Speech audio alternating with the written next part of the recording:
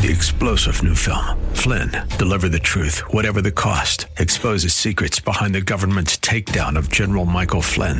Flynn knew what the intel world had been up to. He ordered the first audit of the use of contractors. This set off alarm bells. He told the truth. He was the most dangerous person for Donald Trump to hire. They had to get rid of Flynn. Flynn, deliver the truth, whatever the cost. Available now. Watch it today. Go to salemnow.com. salemnow.com. This is Cornerstone Connection, the radio ministry of Pastor Gary Hamrick of Cornerstone Chapel in Leesburg, Virginia. Pastor Gary is teaching through the Gospel of John. Real love is calling, listen, truth opens up your eyes. Mercy is waiting for you with every sunrise. The manna part is a physical illustration, but he, being the bread of life, is the spiritual application of what it means to be totally consumed with who Jesus is, and thereby dying to self, having relationship with him and feeding on him, so to speak, as if your very soul survival depended on that relationship with him, because it does. So he's challenging the people of his day, he's challenging all of us to that relationship with him.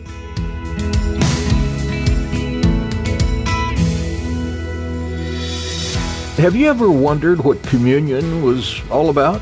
It's a practice in the church that reminds believers of what Jesus has done for us.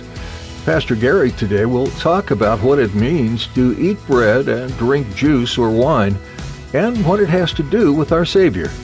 This practice doesn't make us more holy, and it certainly isn't to be saved from sin. It's simply a reminder that Jesus gave his life for us, and that we get to be part of his family if we accept this free gift of grace. At the close of Pastor Gary's message today, I'll be sharing with you how you can get a copy of today's broadcast of Cornerstone Connection. Subscribe to the podcast or get in touch with us. But for now, let's join Pastor Gary in the book of John, chapter 6, with today's edition of Cornerstone Connection. There's a tension here in the words of Jesus, and the tension is intended to stay intact. And the problem is that a lot of times good-minded, good-willed Christians get together and they want to parse out these words and they want to make whole arguments about were you chosen or did you exercise your free will to come to God? Because Jesus uses terms interchangeably in that section I just read from verse 35 down through verse 40. You'll notice with me in verse 37, he talks about all that the Father gives me will come to me.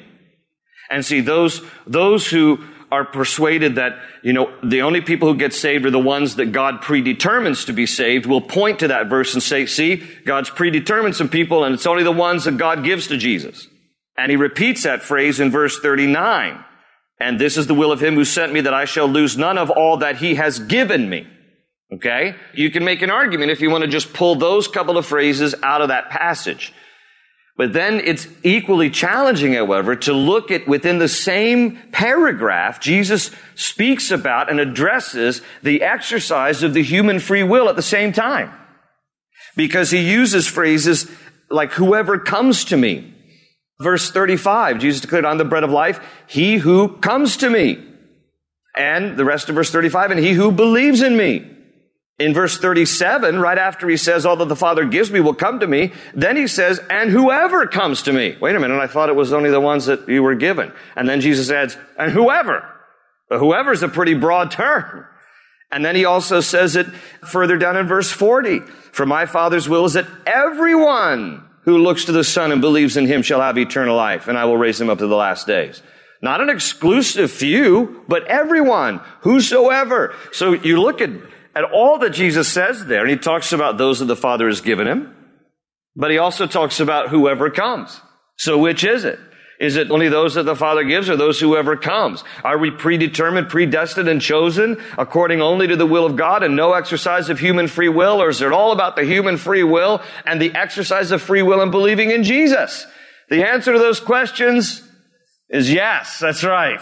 It's yes. It's it's all of that. The tension is kept intact. Okay? You can't dismiss the sovereignty of God, but neither can you dismiss the free will of humanity that he's given us. Does he know in advance all those who will choose him? Of course he does, because he knows all things. Does that mean that he necessarily picks and chooses like, You know, pulling the petals off of a daisy? This one yes, this one not, this one yes, this one not. No. It is not predetermined in that way, because then it would be a violation of the very free will that he's given us. So his foreknowledge about all things does not preclude some people to a select small group of people that he's predetermined. So we have to make room for the discussion. There's great debate about it, and I could go on and on about this. It's, you know, when we do our Q&A weekend, usually at the end of the year, this is the number one question I constantly get.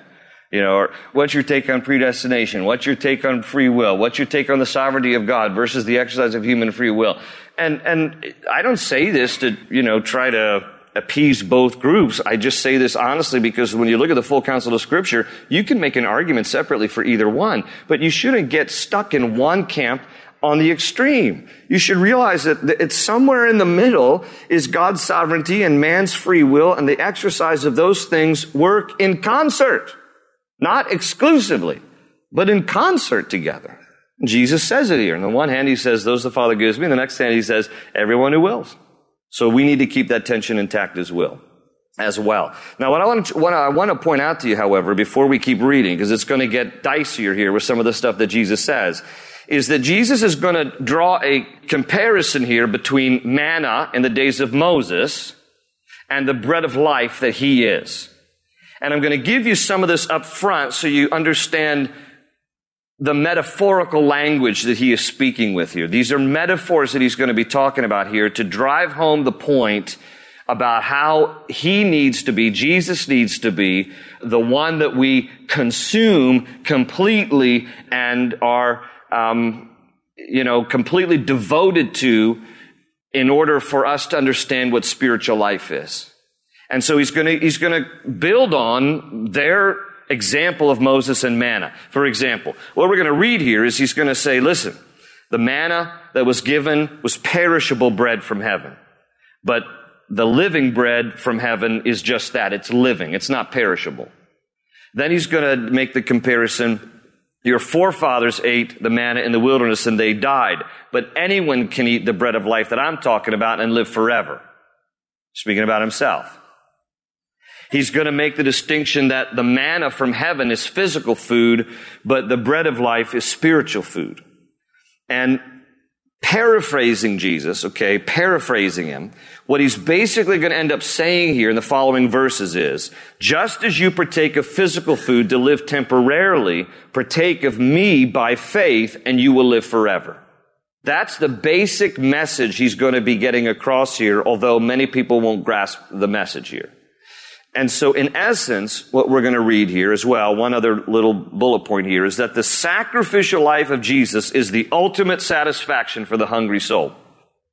So keep all this in mind as we read through this, because otherwise you're going to get stuck as they did. And you're going to be thinking very literally, and you're going to be thinking manna from heaven, and you're going to miss the greater picture and the spiritual meaning. So here we go now. After he says all this about I'm the bread of life, and whoever comes to me will never go hungry. He who believes in me will never be thirsty. You can have eternal life. Then look at verse 41. At this, the Jews began to grumble about him because he said, I am the bread that came down from heaven. And they said, is this not Jesus, the son of Joseph, whose father and mother we know? How can he now say, I came down from heaven? Okay, so they are reducing him to, isn't this just, don't we know his parents, Joseph and Mary? Which they had even that wrong, okay? Joseph was not his biological father, but he was his adoptive dad. And, we know this guy. He's just like us. It's Joseph and Mary. This is Joseph and Mary's kid. How can he say that I've come down from heaven? Now, Jesus says in verse 43, stop grumbling among yourselves. Jesus answered, no one can come to me unless the Father who sent me draws him, and I will raise him up at the last day. Now, that's an important truth there, by the way, because when we come to accept Christ, the reason we open our hearts to Christ is because God is already working on our hearts. He's softening us to get to the place of surrender. So that's why Jesus says, no one comes to me unless the Father who sent me draws them. This is the work of God's Spirit in our hearts, even before we profess with our lips that Jesus is the Christ. And then he refers to the Scriptures. Look at verse 45. He says, it is written in the prophets, they will all be taught by God. Everyone who listens to the Father and learns from him comes to me. No one has seen the Father except the one who is from God. Only he has seen the Father. I tell you the truth, he who believes has everlasting life. Okay, again, belief. It's belief. It's not what can you do, it's what can you believe. He who believes has eternal life. And then he repeats this again in verse 48, I am the bread of life. Your forefathers ate the manna in the desert, yet they died. But here is the bread that comes down from heaven, which a man may eat and not die. Verse 51, I am the living bread that came down from heaven. If anyone eats of this bread, he will live forever. This bread is my flesh, which I will give for the life of the world. Okay, now at this point, there's an interruption here. Remember, this is church happening in the synagogue of Capernaum. Verse 52, then the Jews began to argue sharply among themselves. How can this man give us his flesh to eat? This is a dishonest question. How can this man give us his flesh to eat? Do they honestly think that that's really what he's saying here? This is a dishonest question. Have you ever said something and somebody knew what you meant, but they intentionally twisted your words to try to make you look like a fool? That's what's happening here. Does anybody really think that Jesus is saying, just start gnawing on my arm and then you're going to get saved here, you're going to live forever. Just start eating on me? No, that's not what he's saying here. And Jesus said to them, but this is what I love, because at this point, when they ask the question, how can this man give us his flesh to eat? If it were me, and I don't mean to speak for you, but I think maybe you could relate to this. And don't anybody try it, okay? So but here I am. If I'm saying something, and somebody stands up in the middle of the service and says, how in the world can you say that? Pastor Gary, I can't believe you just said that. You honestly believe this? And then you say whatever you thought I said. Now here would be my immediate reaction. Oh, no. That's not what I meant. Let me clarify. Jesus doesn't do that. What I love about the way he responds is he doubles down. He goes deeper, and it becomes more offensive as you read this. So Jesus doesn't even stop and go, okay, I'm sorry you thought that. Let me just clarify for everybody. No, look at what he says here. Jesus said to them, I tell you the truth, unless you eat the flesh of the Son of Man and drink his blood, you have no life in you. Whoever eats my flesh and drinks my blood has eternal life, and I will raise him up at the last day. For my flesh is real food, and my blood is real drink. Whoever eats my flesh and drinks my blood remains in me, and I in him. Just as the living Father sent me, and I live because of the Father, so the one who feeds on me will live because of me. This is the bread that came down from heaven. Your forefathers ate manna and died, but he who feeds on this bread will live forever. He said this while teaching in the synagogue in Capernaum. Aren't you glad I put this up here for you before we started reading all that? Don't you read that and go, what? And what? Say what? Now you have to imagine if you were the people of the day listening to this in church, you'd be bothered too. Even we read this with the context and wince a little bit, don't we? What are you talking about here? But verse 55, for my flesh is real food and my blood is real drink here. Now, please note, he is speaking metaphorically here. He's not speaking literally. How do we know? Because if you jump down to verse 63, he says, the Spirit gives life. The flesh counts for nothing. The words I have spoken to you are what? Spirit. And they are life.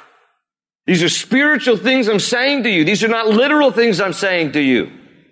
You can't gnaw on my flesh and think that that's the answer. But what I'm trying to say to you is you must be consumed with me. You must be surrendered to me and turn to me as the only source of what you need for your hungry soul, in the same ways that your forefathers ate manna in the wilderness and they died physically because that was physical food. You need to turn to me spiritually because your whole soul is dependent upon what I can provide for you like no one and nothing else can. Feed on me.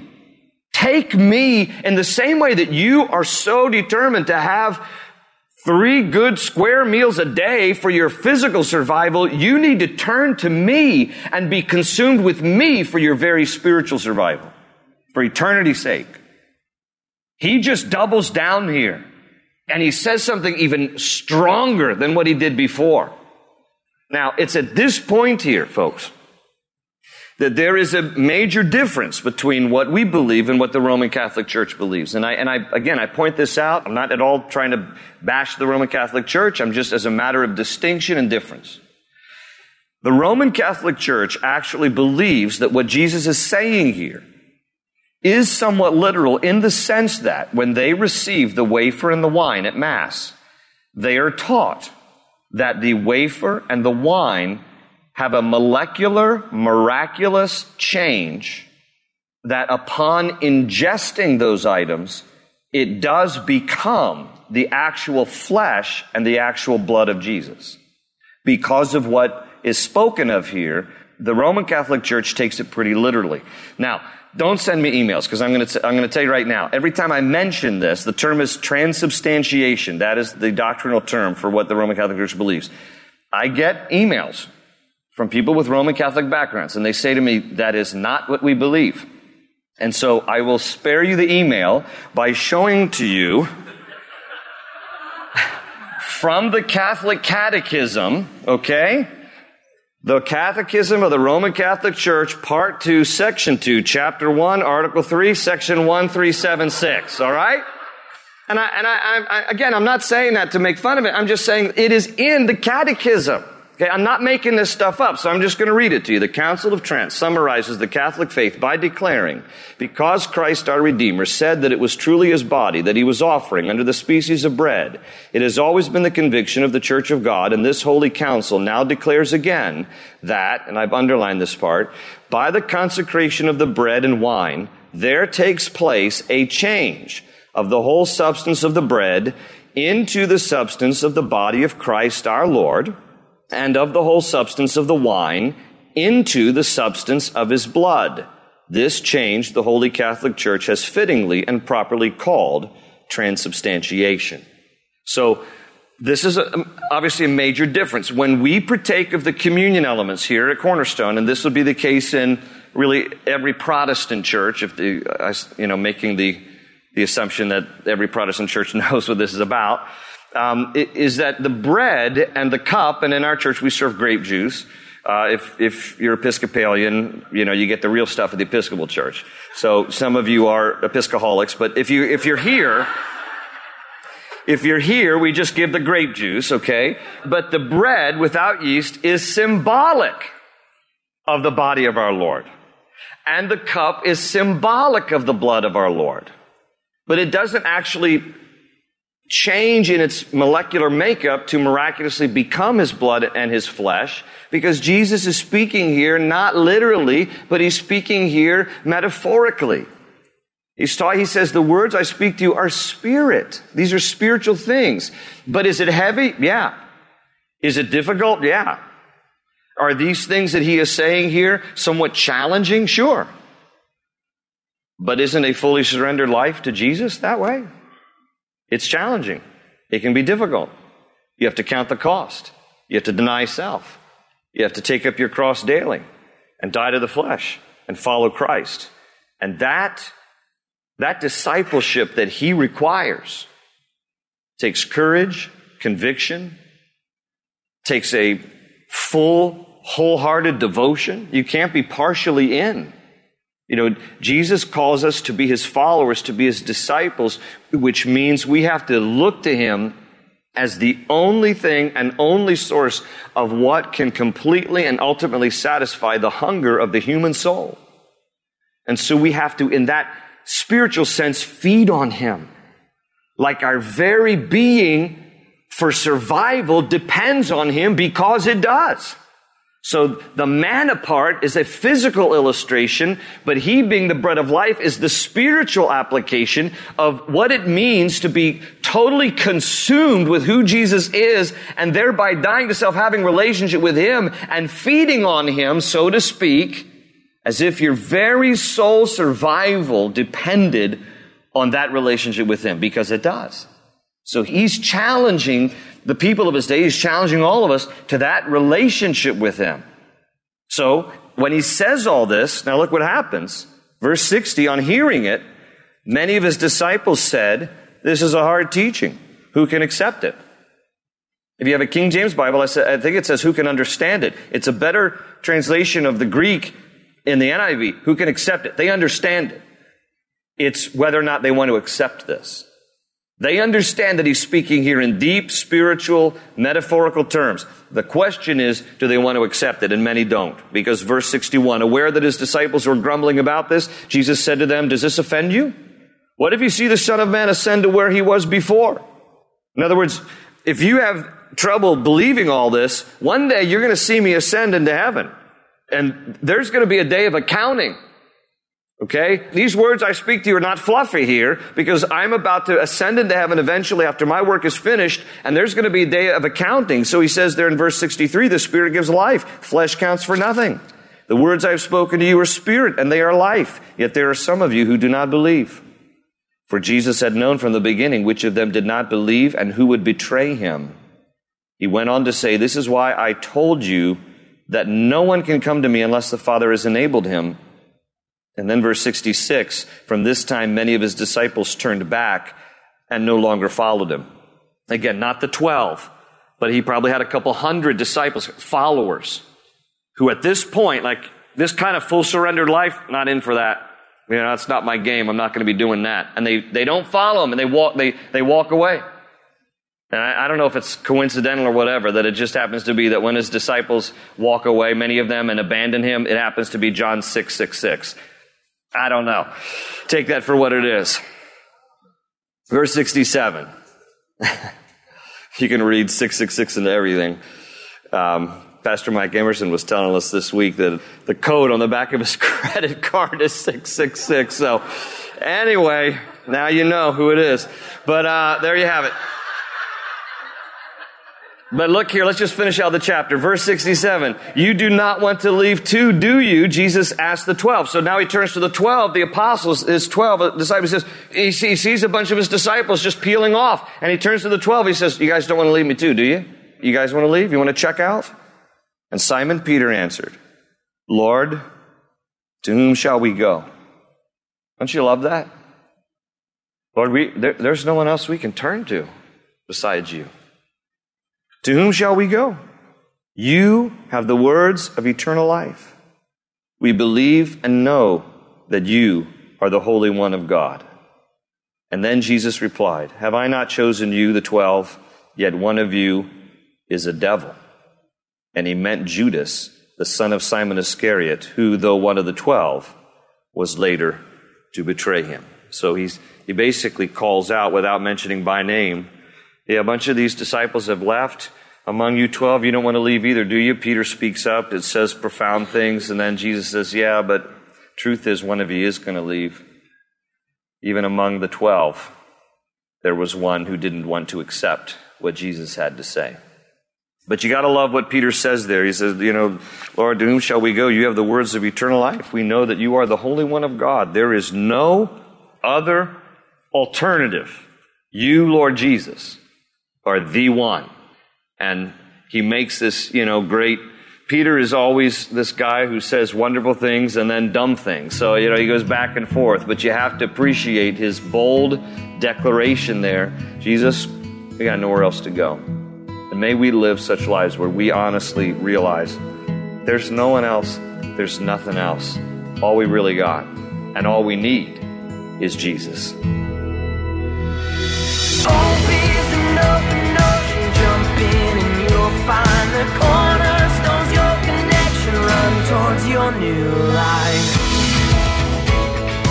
The Gospel of John is an interesting take on the life of Jesus. He was absolutely a man who experienced things as a human, but he's also God.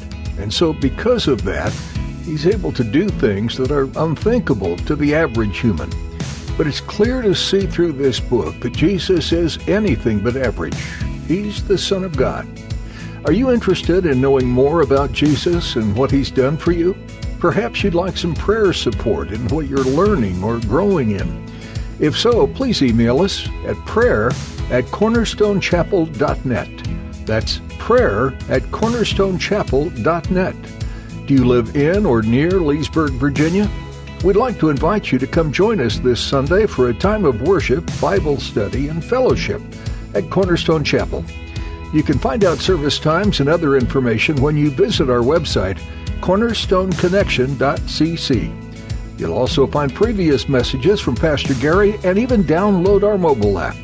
Again, that's cornerstoneconnection.cc. That's all the time we have for today. Thanks so much for tuning in and hearing some things from the book of John that may be life-altering for you. We look forward to you joining us again for our next edition here on Cornerstone Connection. They say you're a wandering soul, that you've got no place to go, but still you know